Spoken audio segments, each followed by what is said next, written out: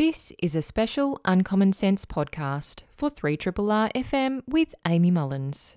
The interview you're about to hear is with retired veterinary surgeon, Thai cave rescue diver, and 2019 Australian of the Year, Craig Challen. Craig joined me to talk about his fascinating experiences as a technical cave diver, setting records, especially in New Zealand. He also discusses his involvement in the famous Tham Luang cave rescue in northern Thailand. Craig also spoke about the ways in which ancient Stoic philosophy has influenced his life and how we need to change the way we look at risk and fear. It is my absolute pleasure and delight to welcome onto this program Craig Challen, who is a very experienced technical cave diver.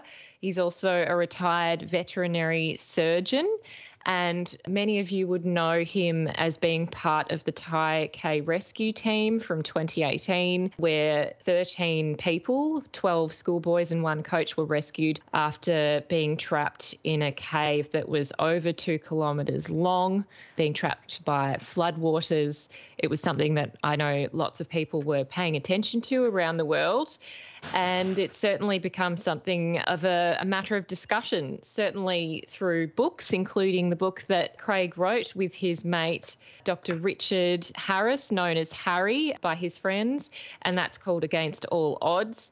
And it's also been made into a film, apparently, by Ron Howard. But really importantly for us here, Craig is going to be in Melbourne on Saturday, the 29th of October, to give a keynote address at Stoicon X Melbourne, which is a conference about Stoic philosophy. It's been hosted and run by Dr. Matthew Sharp, someone I've chatted on this show with quite a few times, in fact, once about Stoic philosophy in 2020.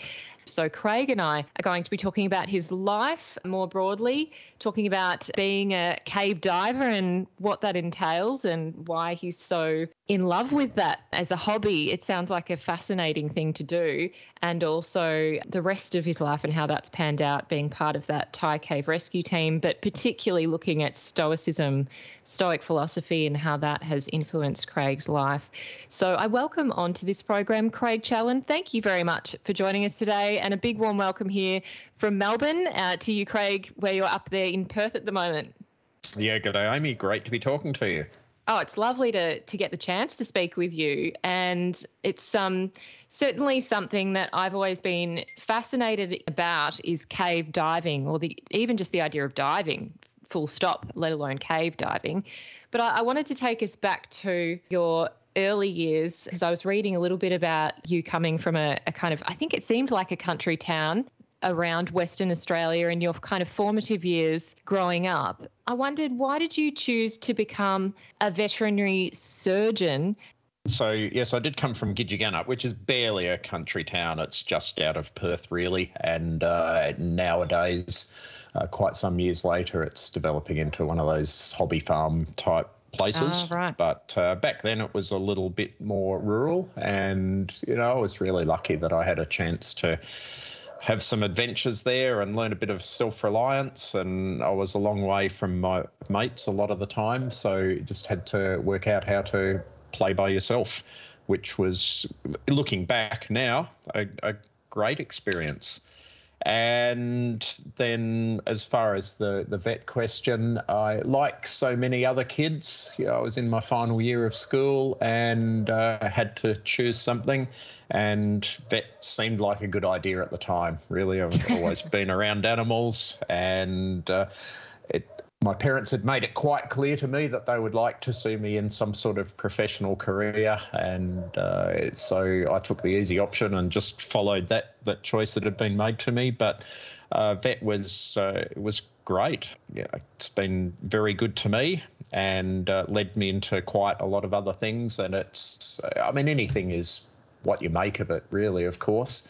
But it's a great combination of academic and theoretical knowledge and actual practical getting down and dirty and doing the work.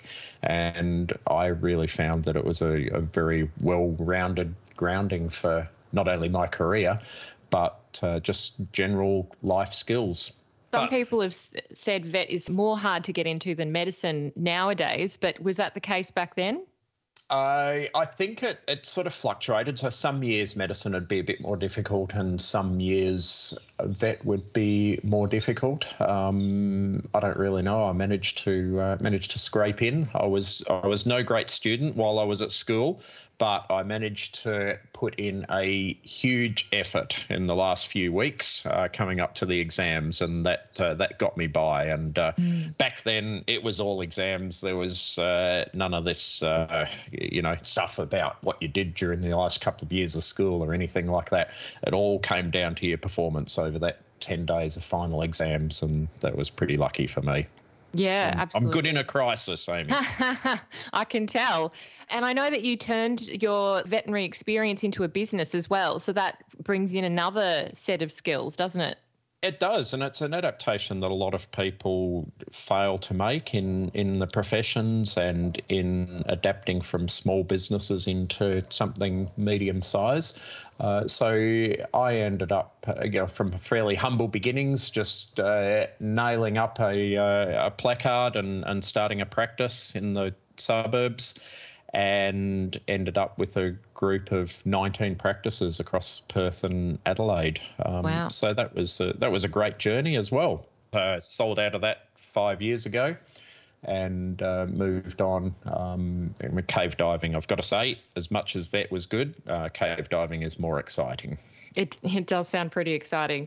I wonder, was it possible then, did having so many businesses and clearly that being a success, did that enable you to pursue such a technical hobby like cave diving? Because it does seem to have not just risk, but also equipment requirements and a whole range of skills and different techniques and equipment involved depending on the level of difficulty of the cave that you're diving in. That's a bit of a chicken and egg question, really, isn't it? I mean, is it do your experiences make you the person that you are, or does the person that you are innately lead you to these range of experiences that you have in your life? And the answer is both, of course. One builds on the other. There's certainly a couple of things that the vet experience led me to.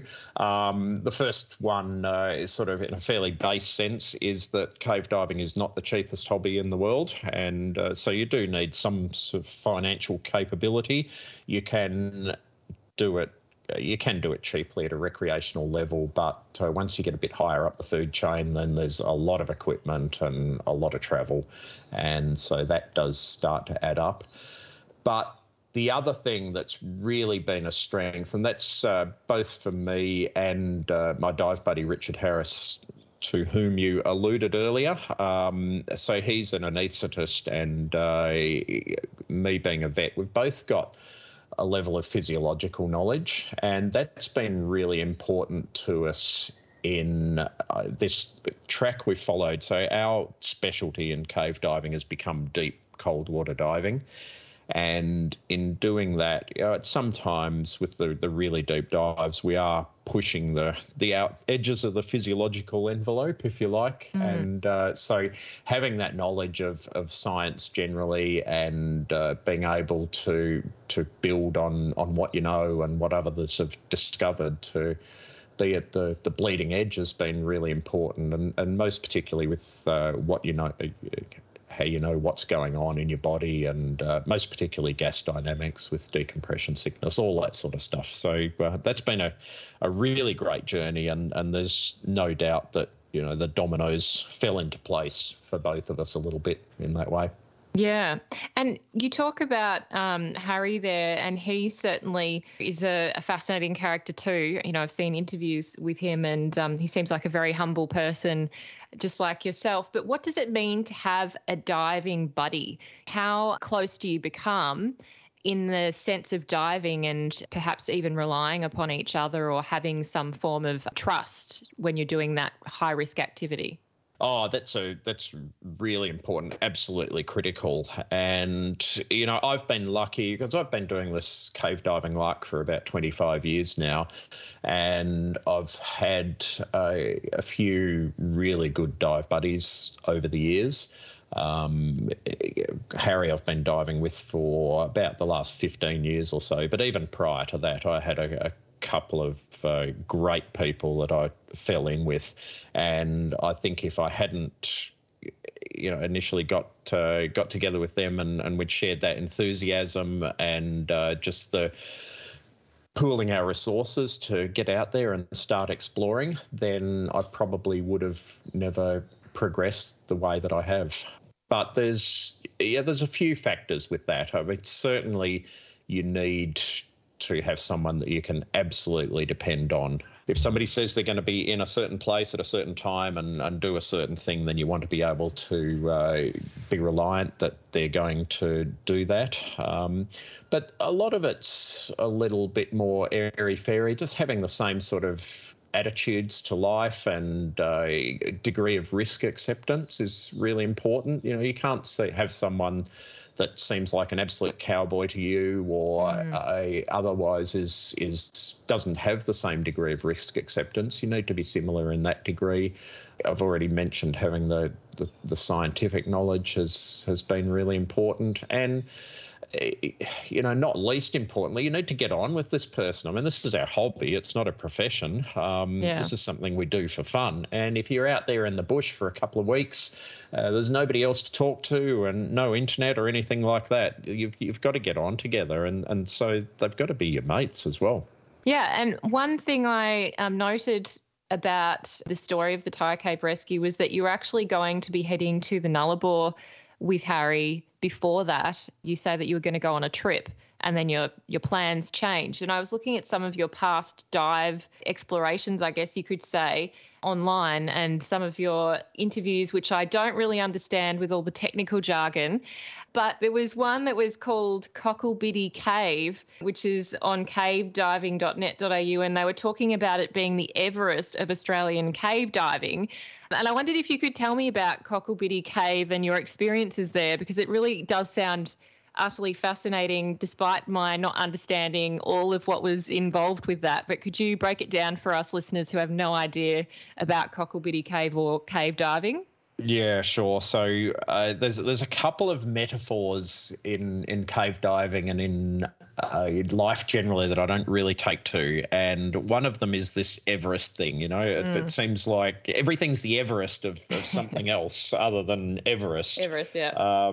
And it's just a thing. I mean, Cocklebiddy Cave is certainly a pretty significant cave, and at one stage it was the longest known cave dive in the world. It's about 6.5 kilometres long, and it's definitely a world-class site. It's been long superseded, but back in the 80s when cave diving was really charging ahead and there were some huge developments happening, then Cocklebiddy would have had a claim to that distasteful illusion. But it was certainly a breakthrough dive for me. So I dived it a couple of times, but in 2008 I actually managed to extend the cave and find another section at the end that where this cave hadn't been extended for about 25 years or so, and that took me from being a fairly unknown or modest cave diver, along with a few others, to becoming of some note and proving, not least to myself, that I could actually do some serious exploration. So that was great. And the Nullarbor generally, I mean, we're very lucky to have that area. People think of it as a desert. Well, it is a desert, but most people don't realise that there's a lot of water underneath there, and there are thousands of caves out there. It's one of the biggest karst plains in the world. Most of these caves don't go to water, but there's around about 15 or so sites there that do go to water and are diveable. And I was very lucky that I had that more or less on my doorstep, if a 12-hour drive can be considered to be on your doorstep. And was lucky that I and my friends managed to do a lot of diving out there in the early years and really develop our skills. Yeah, it sounds amazing. And one other area that I read about you diving in was in New Zealand, especially in 2011, where you broke a record there. Could you tell us about New Zealand caving and your experiences? Yeah, so New Zealand has really got some serious cavers and caves over there. And there's one site in particular over there which has been really a career-defining dive for us, called the Pierce Resurgence, which is in the north of the South Island. Harry was there first. He had a couple of trips before I became involved, but I first went there in 2010. And since then, we've been progressively exploring this cave and getting deeper and further in it. So the last dive that we did in there was 2020, and we were very lucky that we got an expedition to there away before this madness with the coronavirus hit. That has been very inconvenient for cave diving, I've got to say, over the last couple of years. But that's really where we developed this interest in the deep and cold water diving. So this site at the moment, we are at 245 metres depth, and the cave is still going. So we're heading back there in February of next year, which I really can't wait, and we'll see if we can get a little bit further and find out where the water's coming from. Wow, that's so exciting. I noted, with the Thai Cave Rescue Team, there did seem to be a lot of British cavers. And I wondered, is that a common thing that there are a lot of British cavers? Is there a lot of caves that are challenging around the UK that are local to those divers? Yeah, so some of those cavers over in the UK they're hardcore, really. England was the home of cave diving, and certainly where it all started. The first cave dive that we know of using scuba equipment was in a place called Wookey Hole in Cheshire, which is a very famous site. And that was in the 1930s. And the cavers in the UK are a little bit different to in most places in the world. Most of them come from a caving background and adopt diving when they're in a cave that goes to water, and they have to learn how to get past that water. Whereas in Australia, most of us come to it from a diving background first. So we've all dived in the ocean and then get attracted to caves from there. And that's largely a function of the types of caves that they have. But they're much more used to cold conditions and squeezing through small holes and stuff like that. So the ones that are there, and those people in that were involved in the cave rescue that came out from the UK, they've certainly got a claim in my mind to being the best cave divers in the world.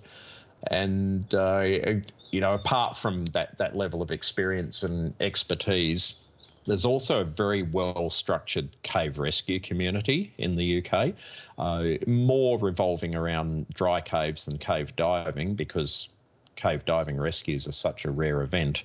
But they seem to be always doing rescues of various kinds over there, and they have this formal structure of these cave rescue clubs that they put it all together. They're very well equipped, and there's all sorts of things going on. It seems like there's virtually a month goes by before there's some sort of rescue. I mean, some of them are just rescuing sheep that have fallen into sinkholes, but nevertheless, it all counts in adding to the experience. Yeah, it's interesting you mentioned their cave rescues, because in some of Harry's interviews, he was talking about how he'd been teaching or training others in cave rescue for a little while and kind of experimenting with different ways that you could rescue someone if they got stuck in a cave. And it seems like that experience was helpful to you both when you were called over to the Thai Cave Rescue. Harry mentioned that you and him were the smallest ever AUSMAT team deployed overseas for a mission, which is lovely. I wondered, did you ever have that experience or training in cave rescues, or was it mainly Harry who had a background in that? Look, I was there when the idea first occurred to him, and I've got to say that perhaps a little bit shamefully, this all started out from self-interest. We were sitting there's an air chamber in Cocklebury Cave, which we mentioned earlier, that's about 4.5 kilometres inside the cave. So you dive to get that far, and then you have to come out of the water, get all your gear across this big rock pile and get back in the water on the other side. And one of us mentioned, what would happen if either one of us fell down this pile of rocks and cracked our head or broke a limb or something like that? How would we ever get out of here? And we were really forced to admit that the prospects of getting out alive were pretty slim, because there just weren't techniques or people available to do that sort of rescue. Happily, that never came to eventuate, but from there, Harry really took the idea and ran with it of developing some skills and techniques to be able to extract. And we always thought of it in terms of a cave diver that had gone into a cave and got injured and had to be pulled out. We certainly weren't thinking of rescuing some junior soccer team in northern Thailand at the time. But nevertheless, a lot of those techniques really came to bear. And so Harry designed this course for cave divers to equip them with the basic skills for doing a rescue. And I've helped out on that course a few times over the years. Little did we know where it would come to, and I don't know that we ever really expected to do a rescue in real life. We've done a few body recoveries over the years, and that's how most cave diving accidents unfortunately end up. But you always just have this idea in your back of the mind that an opportunity might pop its head up. Yeah, well, it sounds like the cave divers who were interviewed, including yourselves, but also the British team, when people were saying, like, weren't you worried about such a high-risk scenario? The theme seemed to be, no, I wasn't really worried about the risk for myself because I felt very confident diving in these caves. It was actually the complicating factor of rescuing a small boy or the coach, getting them out, 13 of them out of such a very long cave, even though it wasn't a very deep cave. So it seems like, there wasn't as much pressure necessarily on the technical aspects for you personally, but more the rescue mission itself. Would that be a fair description? Oh, yeah, absolutely. I mean, you've got to remember that this is our natural operating environment in these caves, and I've been doing it for 25 years. I can say that I'm completely comfortable in that environment, and none of us were going to die in there. We've had plenty of opportunities for that, but I can understand people thinking about that because it's such a foreign environment for most people that have never really considered doing this as an activity. Most people have never even heard of cave diving, let alone had a go at it. And so confined spaces, and even the dark, and having your head underwater, breathing off scuba, not being able to see. Of course, we couldn't see really anything in there. The water was so full of silt that the visibility was about 10 centimetres or so. You could see your hand in front of your face, but that was about it. So really everything was done by feel. And that's very foreign to most people, but it's what we're used to. We've all faced that situation multiple times and are quite happy with that. But as far as bringing the boys out, I mean, that was the really big deal about this. Nothing like this had ever been done. Been a couple of previous cave diving rescues, but they were nowhere near the scale as far as distance and time and number of people involved, and the fact that these were kids that had initially been starved for 9 days, up until the time where they were located and found alive and well, much to everybody's surprise.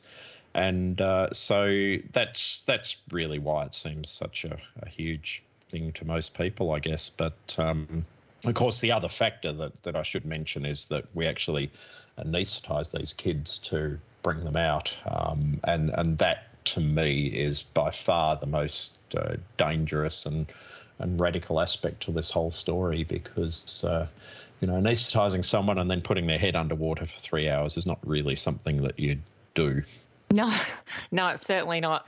It seems like that is the the main unprecedented part of it. And I read a journal article where you and Harry were co-authors along with a range of others in the Diving and Hyperbaric Medicine Journal in 2020, explaining all of that technical aspect of anaesthetising the kids, the drugs that were used, the full face mask that was used.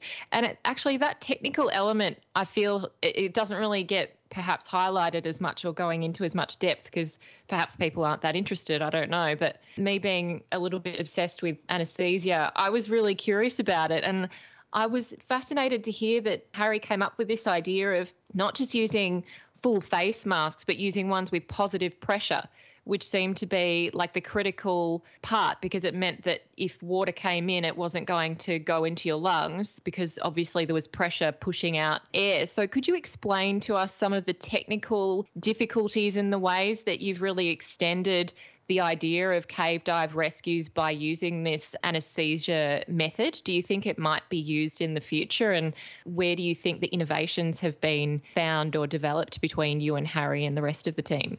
Yeah, so this has, I agree, it's probably not for the popular reader, the journal article, but we felt it was a really important part of the process afterwards to publicise this in the cave rescue community as much as possible, because you never know when another story like this is going to come up. Probably not in my lifetime, but you never know. And unless the people that were there at the time are disseminating this knowledge, then whoever ends up with the gig at the time, they might have to reinvent the whole thing themselves. And, we'd certainly like to help that along and avoid some of the mistakes and traps and pitfalls that you can get into. As far as specifically about the positive pressure masks, this was something that we'd covered across beforehand in the experiments that we'd been running, and we'd done a few trials on the course that Harry was running. And for some reason, I don't know why this is, but I always got to play the victim when the trials were occurring. And I've got to say honestly to you that was one of the most terrifying experiences of my entire life, to be underwater and just completely powerless and in the hands of the divers that are carrying you through the water. It was a bit disconcerting. I'm much more used to being self-reliant underwater and being able to look after myself. So I didn't really take to it, and that's given me an extra strong incentive, as if enough didn't already exist, to avoid having to be rescued, because I don't think I'd really take to it very well, quite apart from the fact that it would be professionally quite embarrassing for me to have to get rescued, and I'd probably rather die than have to go through that, I reckon. But that'll be those are brave words. That'll be a tough choice that I'll have to face up to. So I'll just attempt to not screw up and get myself into one of those situations. Well, you've been doing well for 25 years. It's a very long time for a hobby, and clearly it's become a lot more than that now. Just to cover off on that topic, I know as a vet, many vets do use ketamine as part of their toolbox when they're dealing with animals. And, some of the descriptions in the journal article about the benefits of ketamine make a lot of sense, because you can still technically breathe by yourself. You're not stopping breathing or, reducing the function of the lungs and that kind of thing. With your role in the cave, a lot of that was about checking the status of the boys and how much the anaesthetics had worn off, whether they needed a top-up dose. Could you share with us particularly your role and Harry's role in that rescue mission, and I guess the diving challenges, particularly as it pertains to your technical role in the medical component? Well, how many hours have we got? But I'll attempt to give you an executive summary. Yeah. So particularly about the ketamine, which was that was a really important part of the process. And ketamine, many of the listeners will probably know it as having some notoriety in a recreational context, which I certainly don't recommend it, but it seems to get some currency. It is used in human field medicine. So, for example, if you're in a car crash and they've got to cut you out of the car and you're in a lot of pain or have a broken limb or something like that, that's quite possibly the drug that will get used, because it's very safe. It's easily administered in the field, but even more than that, it's used in veterinary medicine, and so I think there's little doubt that I'd used far more of it in my career than Harry had ever used in his, despite his qualification as a human anaesthetist. So apart from those things, the big advantage with ketamine is that the patient will usually breathe for themselves quite well. And we've just got to emphasise the differences between anaesthesia in a clinical context in a hospital, which we even take the dangers of anaesthesia for granted a lot of the time. You think that I'm going into hospital for an operation. Everybody thinks about the surgery, but nobody really thinks that you've been given these drugs to remove your consciousness, and it's all very safe now, but that's in a controlled environment where there's lots of monitoring and lots of people in important looking green scrubs and white coats around to look after you.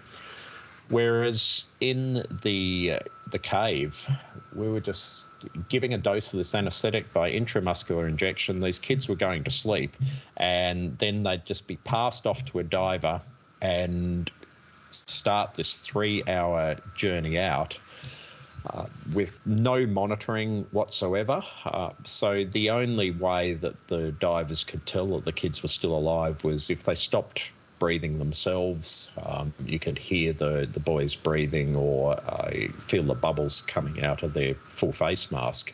But apart from that, absolutely nothing. And if anything went wrong and these boys stopped breathing or drowned, then there was nothing to be done. There's certainly no such thing as underwater CPR. So they just had to hope for the best, and that was it. And just to complicate matters, the one disadvantage really that ketamine does have is that it only lasts for about 45 minutes or so. So given that there was a 3-hour transit time and 45-minute effectiveness, that meant that the boys would start waking up multiple times during the rescue and have to be given another dose to put them back to sleep again. Now, that's fine for Harry and I, being an anaesthetist and a vet respectively, no problems there. But the other divers, these British divers, the main 4 of them, we had a retired fireman, a rope access worker and a couple of IT dudes, and so not really a whole load of medical expertise between the lot of them. And they'd just been given this crash course in underwater anaesthesia of a lecture and a bit of a practical session, and they went away. And there were certainly some concerned-looking faces around the room when it was first mentioned to these guys that they were going to be giving these doses of anaesthetic. But look, these are the world's best cave divers. They're up for a challenge, and so we pressed ahead. But that is pretty radical stuff. You imagine if you're in a hospital setting, you just drag someone in off the street and told them to start administering these anaesthetic drugs. People would freak out about that a bit. Yeah, well, watching those interviews with the British guys, honestly, they do look hardcore. Like the way they speak and act, they look very serious, and they don't look like anything would fluster them. Oh, well, yeah, I'm sure they have their moment. Deep like down, the maybe. Rest of us, but a little bit of confidence goes a long way, Amy. Yeah. It brings us to Stoicism as well, because I know that Stoic philosophy, it certainly has had a bit of a moment in contemporary times, even in the last 5 to 10 years, it's become more prominent and more popular, I would say. It's been disseminated in books and made available more easily through people who are kind of communicating it beyond the initial Stoics, who sometimes are a little less accessible in their writing. And I know you're speaking at Stoic on X on Saturday, as I mentioned. Stoic philosophy does seem to align itself well with some of the challenges that a cave diver might come across. I'm thinking especially of things like self-reliance being a major one, and, having that inner resilience and inner capacity to work your way out of problems. And another one, also thinking about how you respond to the things that are within your control and also those that are outside of your control. They're just a couple of basic kind of parts of Stoic ideas. But I wonder, could you take us through how Stoic thinking or ideas have been part of your life and have shown themselves in some of your either dives or other parts of your life? Yeah, absolutely. So I should point out at the outset that I am by no means a scholar of Stoicism or philosophy in general. I'm just a cave diver and a pretty ignorant fellow, really. But I'd been broadly aware of Stoicism, but didn't know that much about it. And probably about 10 years ago or so, riding on the back of this rise in popularity and general interest in Stoicism, I became a little bit more aware of it. And it really seemed to me that this was in great accord with the general attitude that I had to life anyway, and my approach to difficult things in life. And so I looked into it a bit further, and the more I looked into it, the more it seems to me that this is just an excellent set of tools in the toolbox that we can all have to approach the vicissitudes and hurdles that we face in life and get ourselves through them in the best way possible. And then there's many aspects to this and many things that you can use, but they do talk about, as you mentioned there, this dichotomy of control, which is, broadly speaking, there are things in life that you can control or influence, and there are things in life that you can't. And the things in life that you can't, you've got to obviously pay attention to them and account for what might happen, but it's no use at all. It's a complete waste of time in spending time and effort worrying about those things and making futile efforts to control them or influence their path. You've really just got to concentrate on the things that you can control to put yourself in the best position.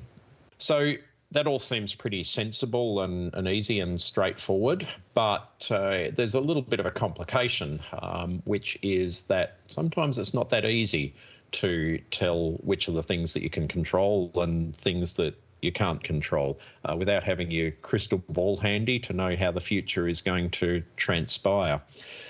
So my own interpretation of this is that when you are categorizing these things, you should definitely err on the side of thinking that you can control things, because if you put steps in place to bring about the best outcome, it turns out that that's something that you couldn't control in the end analysis, then okay, maybe a little bit of time wasted, but you can put that down to experience and move on to the next thing.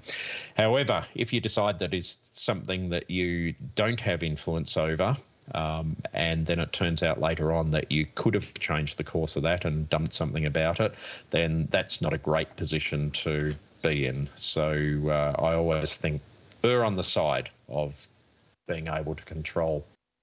Yeah, absolutely. It's certainly something I would agree with, and I always think I can control more things than I can, but I'd rather do that than regret it later. Another kind of part of Stoicism appears to be about accountability, taking responsibility for your actions and not seeking to deflect blame. to place blame where it actually shouldn't lie, to reflect on your own actions and to stand up to them if you've done something wrong or if you failed at something, to have a level of self-reflection. Is that something that also plays a part in your thinking and it being a crucial component of your character? Oh, totally. And there's also a tension in that as well. I mean, like so many things, right? If all of this was simple, then there'd be no purpose for philosophers and we could stop wasting our breath on this stuff. But everything in life is complicated, of course, as much as we try to make it simple. So you've got to resolve this thing of a lot of the Stoic philosophy is towards accepting fate, and what happens. And there's no point getting all in a tiz about it and worrying about things that have gone wrong. You should just put them down to a learning experience. Maybe you'll be able to modify your behaviour or your attitudes or your actions in the future. But that doesn't mean just blind acceptance and thinking that you're powerless and what's going to happen is all beyond your control, because a big part of it is taking responsibility and internalizing both the good things and the bad things that happen to you. If there's no point in blaming your circumstances or your environment or the other actions of other people around you. That will just be what it will be. And if you really want to reach a position of peace and satisfaction in your life, then you have to take responsibility for what's gone on. It's nobody's responsibility but your own, the life that, or the course that your life takes.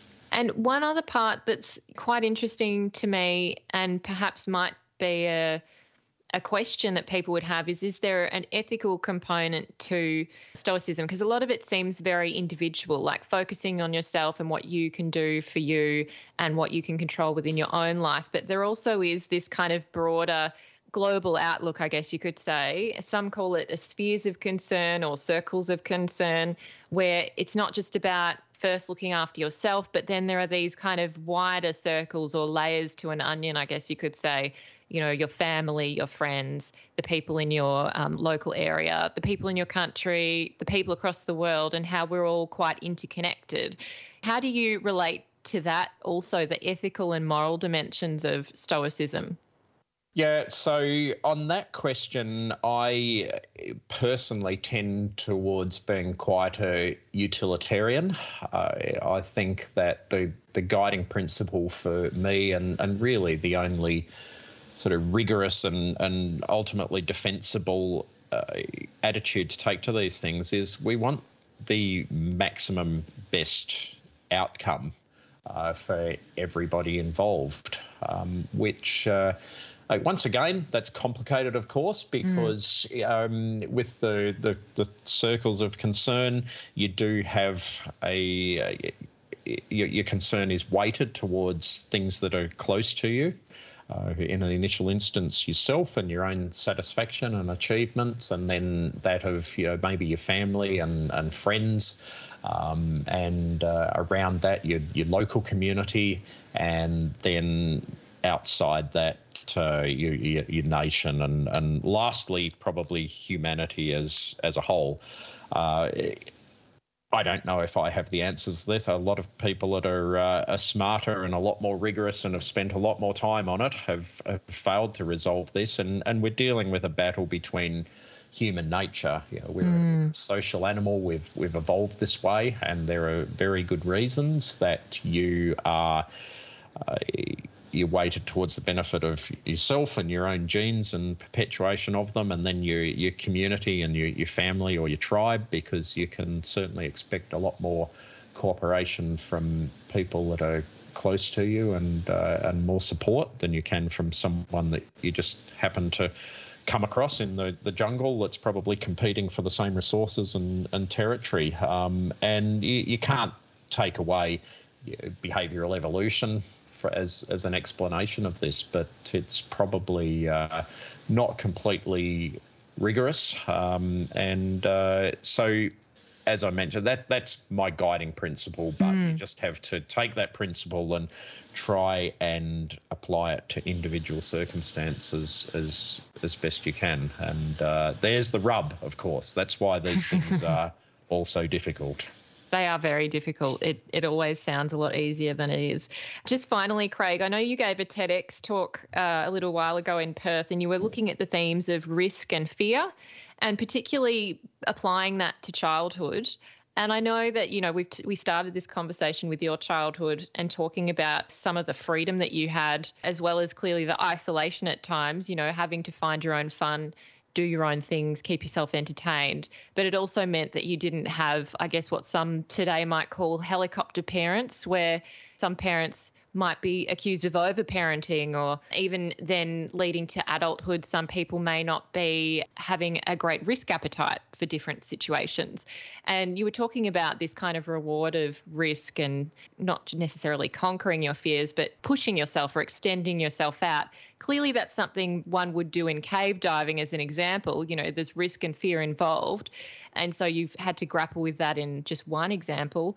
But how would we, as non-cave diving people dealing with everyday risks, think about risk-taking and fear? And was there an ultimate message that you hoped some people might think about in this kind of 21st century context of risk and fear?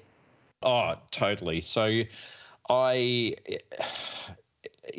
as a background, I think there's a very good argument that I may well have lived at the best time in history, where I have gotten to take advantage of all these advances and these wonderful things that have happened with the internet and technological advancement and education and modern medicine, and it's all stood us in very good stead. And I think life is objectively better for everybody alive today than it has ever been at any time in human history. But there are a few disturbing trends, and one of those is this loss of human endeavour and an acceptance of risk and personal responsibility. And I certainly don't blame individual people for this. There's terms that get thrown around like helicopter parents, or the younger generation are all snowflakes, and various other pejorative terms that are applied to them. I don't think people are any different. They've all got the same sets of capabilities and potential, but people do respond to the circumstances that they find themselves in and the environment and the prevailing attitudes of society. And we're seeing this disturbing trend where it starts out as safety, and that all sounds like an open and shut case. Nobody wants anybody to get hurt. Safety seems like a very admirable objective, but it can be taken too far, because people are in their lives going to face situations of risk, and they're going to have to learn to manage these risks and build their personal resources. And the only way you do that is through practice.